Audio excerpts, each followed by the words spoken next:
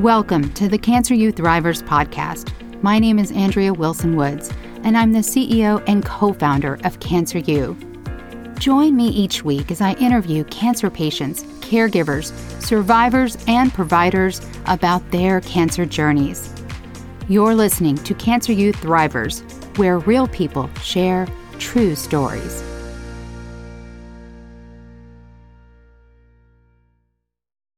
Surviving stage 3C and stage 4 colon cancer and their treatments and overcoming their long-term side effects taught Jay Einbender that cancer is not just a journey of the body, but equally a journey of the mind and soul, and that all three must be treated concurrently.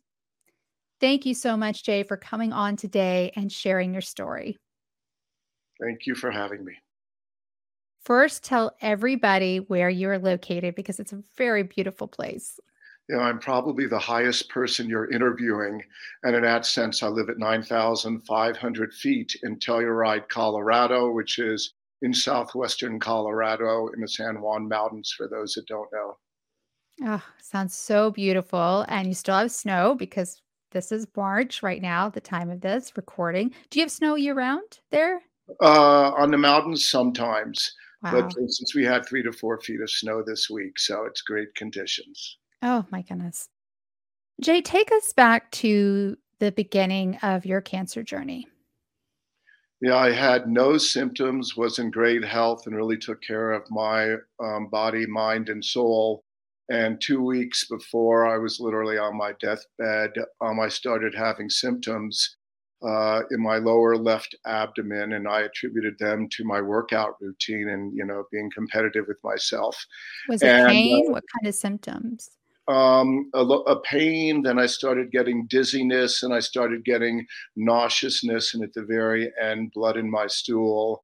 And I had recently come back into contact with a friend that I hadn't seen in 35 years, and he had given me his phone number and told me he was a doctor in New York, where I was living at the time, New York City. And so I called him for a referral to a gastroenterologist to find out that he was a world-renowned gastroenterologist and heading that department at New York University Langone Medical Center. Your friend?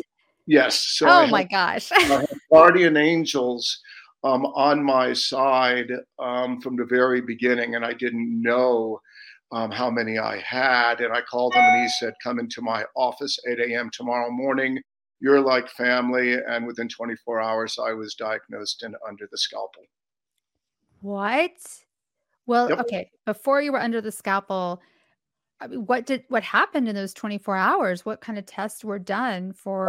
He did a colonoscopy, and I was 54 and should have had one at 50, but I thought they were invasive. I wasn't up to speed. That they knock you out, and it's very simple, low-key procedure that everyone should get done later than 50. And he immediately saw the size of my tumor, determined it had been growing 5 to 10 years and broken my colon wall, and he knew I was on my deathbed. Oh my gosh. And when you woke up, first of all, how long ago was this? And then when you woke up, what did he say? Well, he didn't do the surgery. A different surgeon, head of surgery actually at NYU Langone, did my surgery. And my recovery was, 2 to 3 days to really kind of get back into it and realize what was going on and to rise above all the pain medications that I was on. And this individual said it was one of the most nightmarish surgeries he's ever performed. But in his opinion, he was successful. And he thought I would come through to the other side, in addition to the other treatments I was supposed to undergo. Why was it such a nightmare? Did he tell you? He didn't tell me. He didn't go into details. So I don't know. But this is a man that doesn't mince words. And how long ago was this?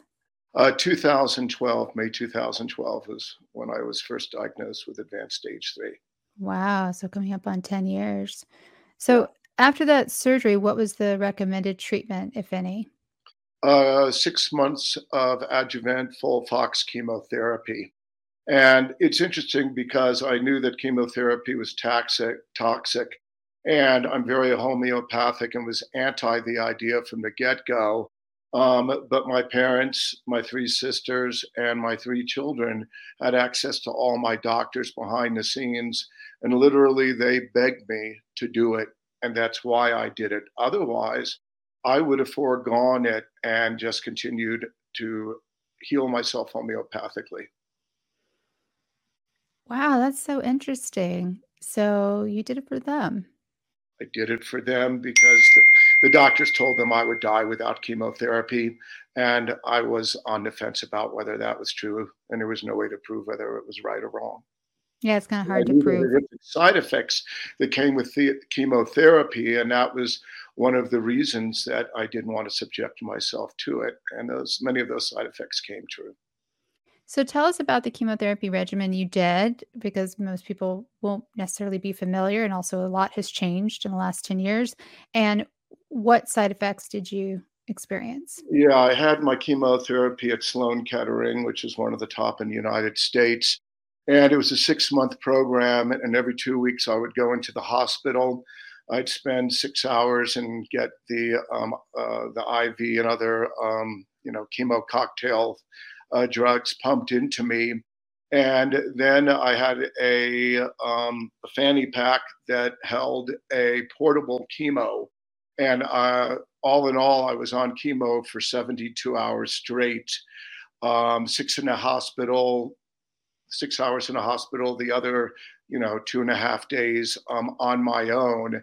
And they would inject me with a heavy dose of steroids. So for the first 24 hours, I was able to operate before the drugs really took me down the rabbit hole and sunk me and made me fatigued, and the side effects started. And so that was every 2 weeks for 3 days straight. I was on chemotherapy. And my course was kind of unusual in that they know the side effects to look for when you're on chemotherapy, like numbness and tingling in your hands and feet, loss of balance, because one of the drugs I was given, oxyplatinum, has those side effects and they can be quite severe. And I was one of the few percentage that coasted through chemotherapy without any side effects from that drug until 11 days later. It was like somebody flicked a switch in my body and I had severe chemo-induced peripheral neuropathy in my hands and feet that literally disabled my mobility. Wait, so this was at the end of the 6 months? 11 days after the 6 months What? ended, and I thought I had skated through without some of the detrimental side effects from oxyplatinum. And it only happens to about 1 or 2% of people who are on this treatment that it occurs like that you coast through. Had I been exhibiting the symptoms during it, they would have cut back the drug dosage. But because I didn't, I maintained the full dosage of all my drugs. That is so wild. It's almost as if your body was just building up and building up those toxins, and then all of a sudden just, oh my Right. goodness. And chemotherapy compromised my immune system.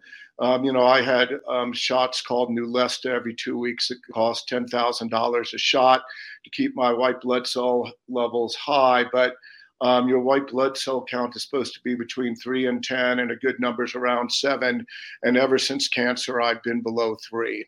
And when you're below 3, you're supposed to be very ill all the time. And the good news is, even though I had another bout of cancer and I had other side effects, I'm in relatively good health now. So, but Wow. it compromised my autoimmune system. So take us back that you get through the 6 months, you think you're good. The side effects kick in 11 days after you think you're out the window. And what happens? What do Well, you do? when I lost my mobility, and it was very painful to walk, and I could not run or even imagine doing anything to put much pressure on my feet, and even walking, I could only do up to 30 to 60 minutes before the pain became too intense. And I was living in a 6-story walk up in New York City at the time with no elevator. So that was another challenge, and I had a dog that had to Oh be my walked. goodness. But life goes on, and cancer tests your resilience. And you don't, they say what doesn't kill you makes you stronger. And I think we have innate strength that we don't know how deep that reservoir is until we're forced to tap it. And so I like to say what doesn't kill you makes you instead more self aware. And self awareness is a key to transformation and growth as a human being. And so that's what helped carry me, the mind soul part, over the body issues that I was having. And one of the ways that I survived chemo and cancer as well as I did was another side effect of chemo was for 6 months straight, I slept on average 3 hours a night. It was like somebody was putting electricity in my body and I was feeling it all the time. And I started journaling. And when I started journaling, it were thoughts that were channeled to me from higher powers that I had never expressed before. And those thoughts then became kind of a guidepost for my mind soul journey. And I realized and started doing deep research that there was confirmed research that mind soul treatment should begin at point of diagnosis along with body treatment, but it doesn't happen. And So what prior does, to that, I'm going to interrupt you. So yeah, prior to that, you mentioned being holistic before and how you didn't want to do the chemo. Before cancer, would you consider yourself a spiritual person? Were you doing other mind body things, to use that terminology? Or was it really this experience that brought all of that to the surface for you? yeah, no, it's a good question. Exercise was a religion for me, like Mm. breathing is. Oh, I love that. Yeah. So I was hardcore into weight training and biking and walking. And I always considered myself a spiritual person, but my cancer experience accelerated it to an entirely new level that was unbelievably powerful. It taught me a lot of lessons and accelerated those lessons. And I live by those lessons, which I consider personal mantras, but they're actually mantras for all of us. And so, as I did research on, mind soul therapies, and I started this journaling and collecting all these thoughts, I realized that, I needed access to these and not in an integrative health center. I mean, NYU had one, Sloan Kettering had one, but they were remote. They weren't available when I needed them at 2 or 3 in the morning. It was in extreme pain. It took time and effort and often money to access these things, and cancer stresses your finances from the very beginning. And so I started to actually create a concept, which is now called Heart First, which I've been developing for 10 years, which will be a free Mind Soul app for cancer patients, combining the therapeutic arts into videos that transcend any pain or stress and suffering you're undergoing. Wow. I want to go back to your cancer journey. So I know because before I hit record, we talked about skiing and you used to ski a lot. So I want to go back to the neuropathy and how that impacted your life and going forward. And then also, I definitely want to hear about the recurrence or the second type of cancer you had. Yeah, well, I told that original story about the project I'm working on because of that. I needed to go out and find visual artists and musicians and filmmakers to do pieces for what I had journaled. And so my mobility was compromised. I had 6 months left on the lease of my Jeep. And I said, this is how I'm going to find my mobility and freedom.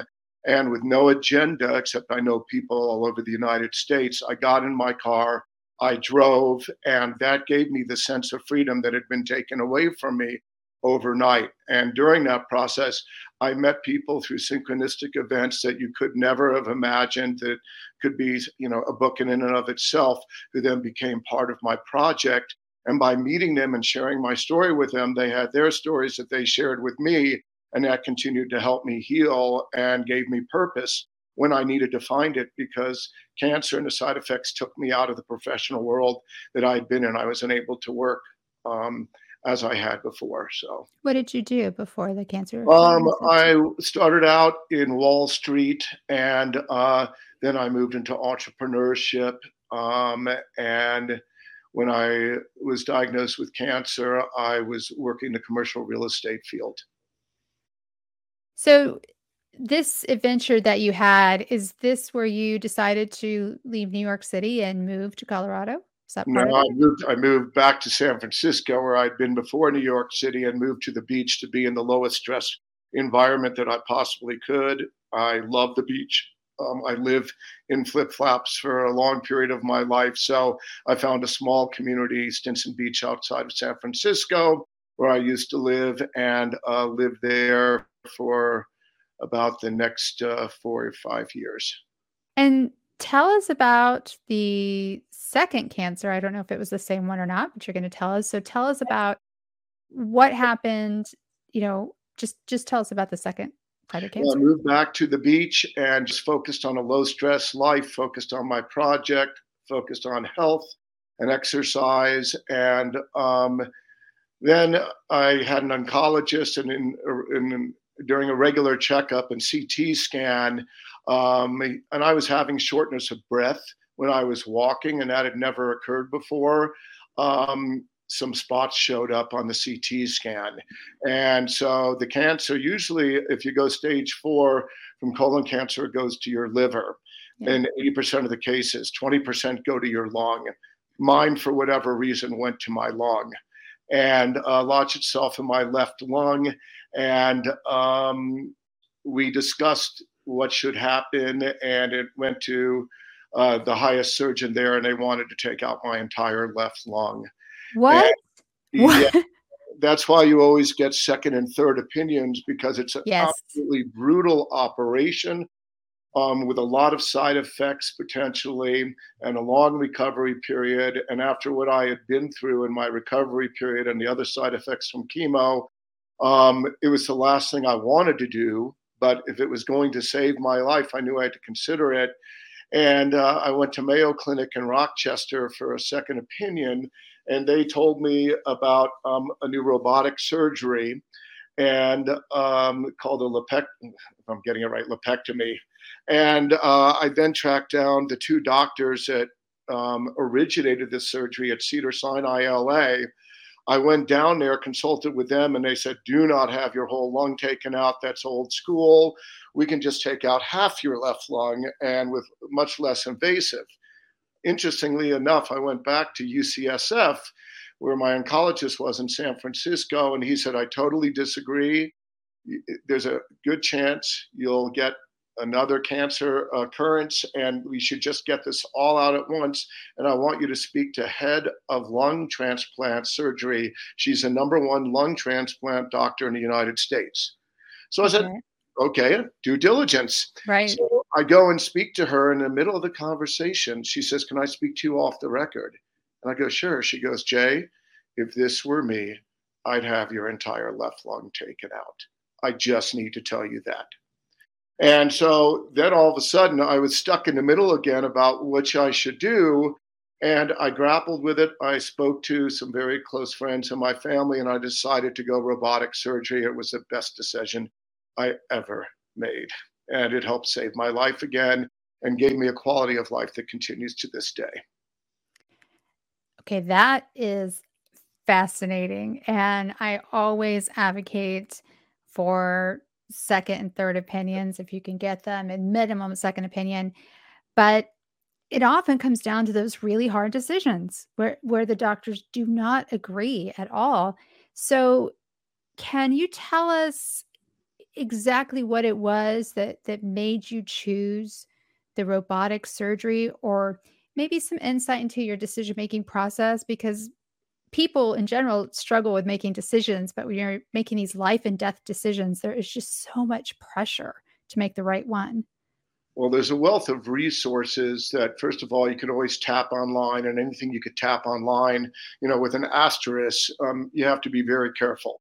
But I do a lot of deep research. I got onto a lot of websites that doctors and nurses are on, so I could get access to studies about people who had gone through this, big lung surgery, the side effects, the recovery period. And it was just, there was so much risk there that I decided I would minimize that risk even if it meant that I increased the chance that I could get a reoccurrence of, stage 4 cancer again that could possibly be fatal. And it's a deeply personal decision. And I think that by that time, I had developed the mindset that every day of life is a blessing. And if you treat it as that, death is not a foe. It's a fellow traveler. It's a friend. Treat it with that respect. And all of a sudden you have a completely different, psychological and mental and energetic outlook on what will happen. And it recalibrates your vibrations. And I don't live in fear of it. And so for me, I just wanted to get it done with as few side effects as possible, the quickest recovery as possible, and then whatever the future held for me, que sera, sera. Oh, that is so helpful. That is really helpful. It sounds like you really prioritized what was important to you, and that led you to the decision. What was the worst moment for you in all of it? Whether it's the first time, second time, what was the worst moment? Actually, it's a really, I think you're going to find this to be an unexpected answer. When I was going through chemo, and my family and my closest friends were so concerned I wasn't going to make it, all of them wanted to bend over backwards to be with me and spend time with me. And it made me really uncomfortable because I was suffering. And then I was watching them suffer because they couldn't help me. And so I ended up isolating myself, especially during that 6 months of chemotherapy, in a way, shape, and form I never expected, where my dog became my best friend and constant healer and sitter. And he really was a healer for me. But it was really tough watching other people watch me and them not being able to do anything about it. So that was my answer. Someone once told me that the reason she didn't bring her mother to appointments with her was because she didn't want to manage her mother's emotions. She just couldn't deal with it. She just had to focus on herself. And her mother always wanted to come with her to the appointments and be supportive. But she said she would get too emotional. I couldn't handle it. So she just went by herself to every Another appointment. case in point, when I was going through chemo, almost everybody else, because we're separated by curtains, had family or family members or friends there. I refused to have them. I did not want them to share in this part of journey. It was just me, myself, and I, the three of us. That's how I operate a lot of my life. And it's so funny with COVID, like I'm so used to self-isolating and so comfortable with it that when COVID hit, it was like, this is not even a big deal for me. And yes, I love company and I like being social and going out to events and everything, but I don't need any of that either. I'm very comfortable in my own skin and heart. People always think of me as an extrovert, but I'm really an introverted extrovert. I like spending time with people in limited amounts and with certain people, not everybody, but I do like time to myself. I mean, I've been a reader since I was, Yeah. as long as I can remember, and I like that time and I don't want to be interrupted. But if I don't spend any time with other people, then it becomes too much. So there has to be a I'm very much balance. the same way. Yeah. But dogs, your best friend? Absolutely. 100%. They are always there for you. They're always happy to see you. Well, it's funny because my dog would never, it was a 12-pound Havanese, and he would never sit on my lap because I was his alpha, but anybody else's he would. When I was sick, he sat on my lap and would not leave my side. He was always touching me. So there's something to that. And it really, I don't know what I would have done without him.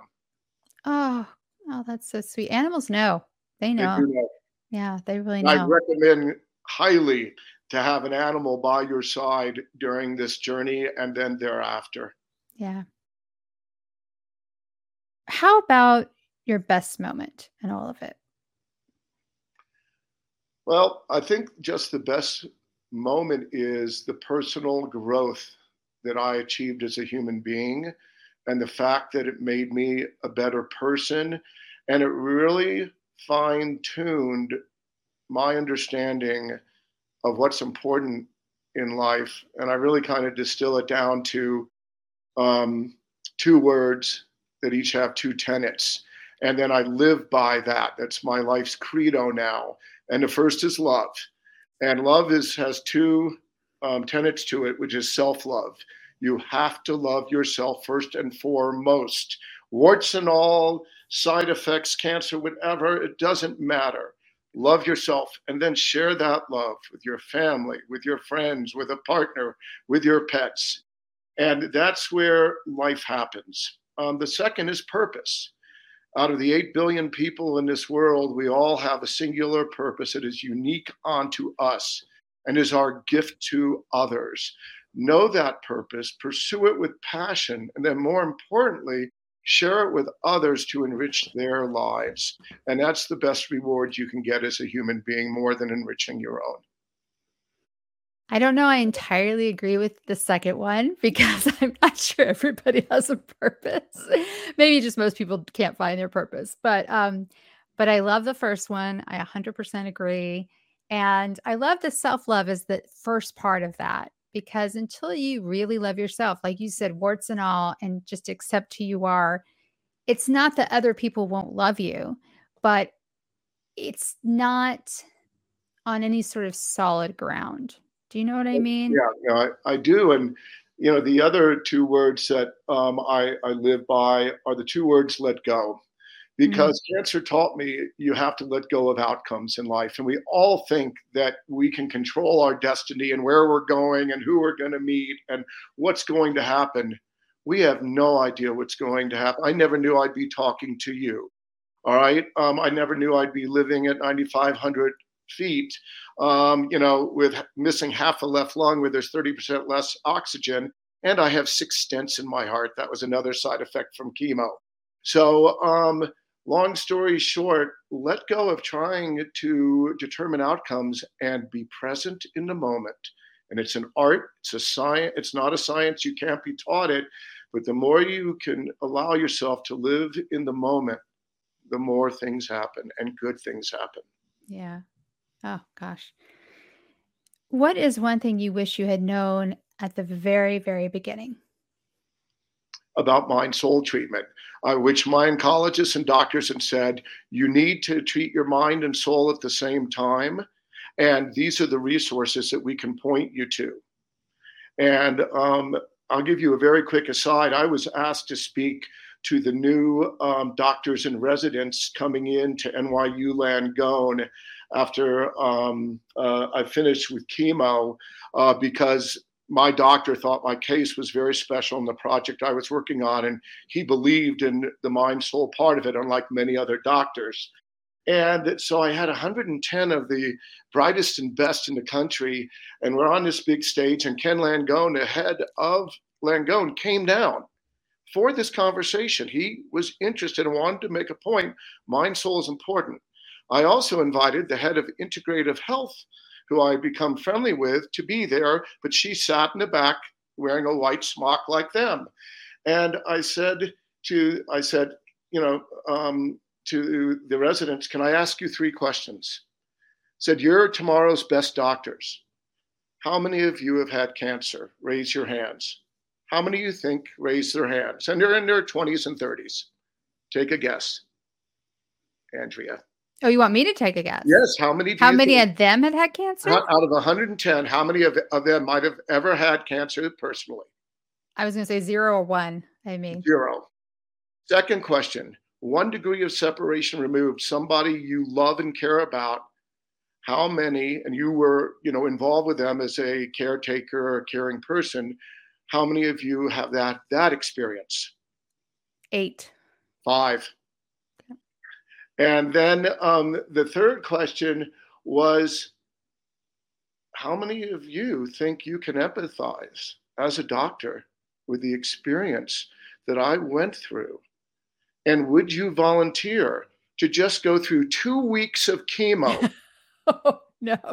No, and they all did what you did. They turned away. There's they no all way. laughed. Yeah. I said, how many of you, because you have no idea what we are going through, and you're prescribing it, and you're diagnosing it, and you're supposed to have good bedside table manners and be able, and nobody. You don't know. Nobody, they wouldn't. They know it's poison.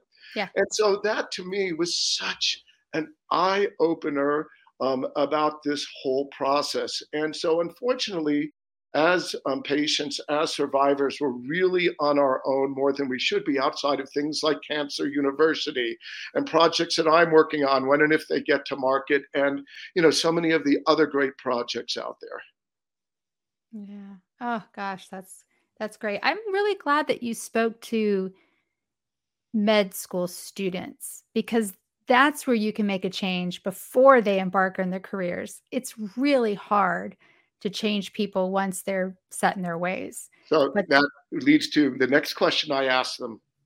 How many of you know NYU Langone has an integrative health center? I would How say many very raised their few. hands? Uh, Zero. And I None said, of them knew? Oh gosh. can I introduce Diane Rosenstein to stand up and speak and tell her what she does, why she does it, and where she is, and that you need to tell your patients about her and it. Yeah. And she got up and spoke. And afterwards, Ken Langone came up and said, that was one of the most insightful, inspiring conversations I've ever seen. Thank you so much for being here and, being so vulnerable about your case. Oh So, wow. but I'm an Oh, advocate. I'm an advocate. what a good experience for them and for you. Yeah. So this ties in really well with one of my favorite questions that I always love to ask. If you could only do one thing to improve healthcare in the US, what would it be and why? Be an advocate for mind, soul care, concurrent to point of diagnosis with body care for every patient. And the thing is, it's not patients. For every patient, there are at least 9 caregivers between doctors, nurses, family, friends, brothers, sisters, children, etc. And so that's understating the number. And they need mind soul relief too. Yeah. And they put on a game's face. They put on, the strength hat, and they are suffering. But you're suffering much worse than them. And that's why, I talked about earlier when they were in the same room as me, I saw them suffering. And I felt helpless to do anything about them, for them, like they felt helpless to do anything for me. So mind, soul care, concurrent with body care, a point of diagnosis for everybody in the cancer food chain. I love that. And I know so many people would agree with you. I would say that's probably at the top, what most people would say. And the thing is, these studies are out there in plain sight. Oh, yeah. But nobody's shifting it. And, I hope one of these days to be one of those shifters. So. Oh, good. Are you ready for the Thriver Rapid Fire? Sure. Okay. I don't even know what you're going to answer in this first one. I have no idea, but I'm curious to see. Beach, desert, or mountains? Mountain. Well, you lived at the beach for so long, I wasn't sure. Yeah, the reason is I feel like I can touch heaven here, and my experience brought me closer to heaven. And I have no fear of death, and I look forward to whatever's going to come. And so, yeah, I like being at the high altitude. Oh, wow. Okay. All right. That's a great answer. Beach Boys, Beatles, or Rolling Stones? Rolling Stones. That does not surprise me. It seems to suit you really well. What is one word that best describes you? Resilient. Before you die, what is the last song you want to hear? The last thought I want to hear. The last song you want to hear. Last song I want to hear. Low Spark of High Heel Boys by Traffic. For those who are in their 60s, they would know the song. Okay. What about the last meal you want to eat? Lobster. Oh, man after my own heart. Last person you want to see? God. And the last words you will speak? The best is yet to come. And aside from Cancer U, what's one resource you would recommend for cancer patients and caregivers? And please be sure to tell people how they can get in touch with you. It's resources like Cancer University and others that, are there to help. They're created by people who have had the experience. Everybody's experience is unique unto themselves. And the most important thing I've been able to do is, because so many people know about my journey, and then they get cancer, they know somebody gets cancer, is they refer them to me. And if those people decide to call me, I get so much pleasure in counseling them, and I give them the honest truth, because cancer is about truth. There's no sugarcoating any of the pain, the hardship, etc., but it's a two-sided coin, and it can accelerate your growth as a human being, and what better gift is that? So that's okay with me. Cancer is part of my life path. And I think anybody who undergoes any major health issue, it's part of your life path, and it's meant to teach you lessons. What's the best way for people to get in touch with you if they want to reach out? Well, my website is www.heart, H-E-A-R-T, first, FIRST.XYZ. And it talks about my journey, etc. And then they can always, email me at my full name, Jay Einbender, one word, JAYEINBENDER @me.com.